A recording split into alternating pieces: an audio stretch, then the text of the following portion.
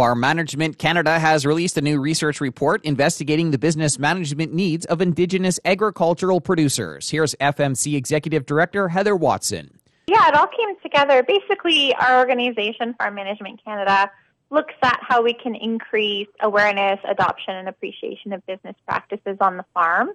And so we know that farms across Canada are quite diverse and with very unique needs.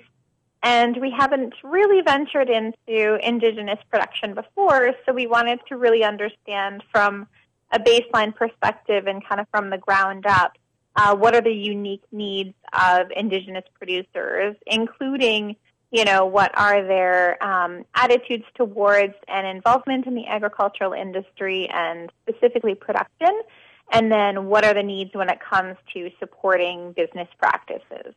How many Indigenous producers are there across the country? According to Statistics Canada data, there are approximately 15,000 Aboriginals within the agricultural population, of which about 70% are Métis. So, of course, we refer to Indigenous because it's a more inclusive term, but different governments have different ways of categorizing. Just talk a little bit more about some of the things that were looked at in the report here. Yeah, for sure. So first and foremost, we wanted to look at, the Indigenous population within agriculture. So, who's involved, how are they involved, in what capacity? So things like, is it commercial farming? Is it, production for food or for materials or for medicine?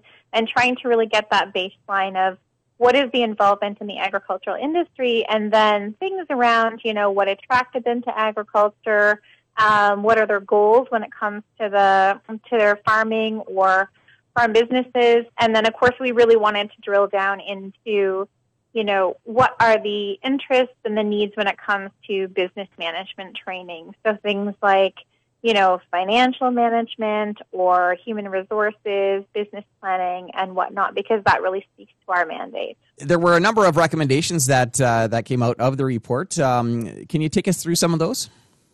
Yeah, for sure. So, yeah, we, as we kind of ventured through this, we realized, it's of course much more than just about us and kind of, our mandate and what we want to do. So we ended up going pretty wide in terms of the scope and in terms of the information we are collecting, and then therefore our recommendations are quite diverse as well. So things like, building lasting relationships with Indigenous populations, that was something that came out loud and clear in the research that we did. So the importance of, not just trying to parachute in and try and solve a problem, but really looking at building those lasting relationships with Indigenous communities and ways that you can do that. And so the recommendations are for everyone within the agricultural sector, all kind of stakeholders, whether you're involved on the academia side or on the lending side, et cetera. So certainly around,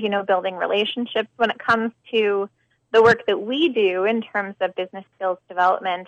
It was looking at, how can we influence the development and delivery of programming. So one of the recommendations that came out was to, really involve the Indigenous population in the development and delivery, including things like, traditional and cultural knowledge, as well as the involvement of elders in the development and delivery of programming. So, that's quite unique in terms of our delivery of training and skills development programming to really involve, the local population and really seek to understand before we, try and come in and offer support services.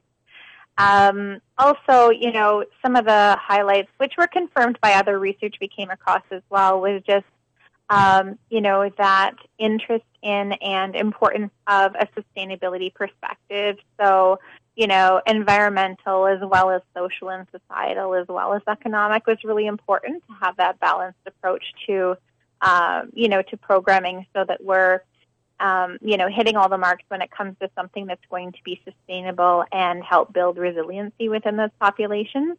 And of course, we can't speak about Indigenous and goals without talking about, food security and food sovereignty. So making sure that, all of our efforts are connected to supporting local populations as well and building communities and, instilling those traditions and cultural, basis of understanding into, the next generation. And that involves agriculture as well. So building programs that support involving youth in agriculture, for example, and, that trickles into post-secondary education as well as, outside of post-secondary education as well. So really looking at it from a, wide scope and wide scale point of view.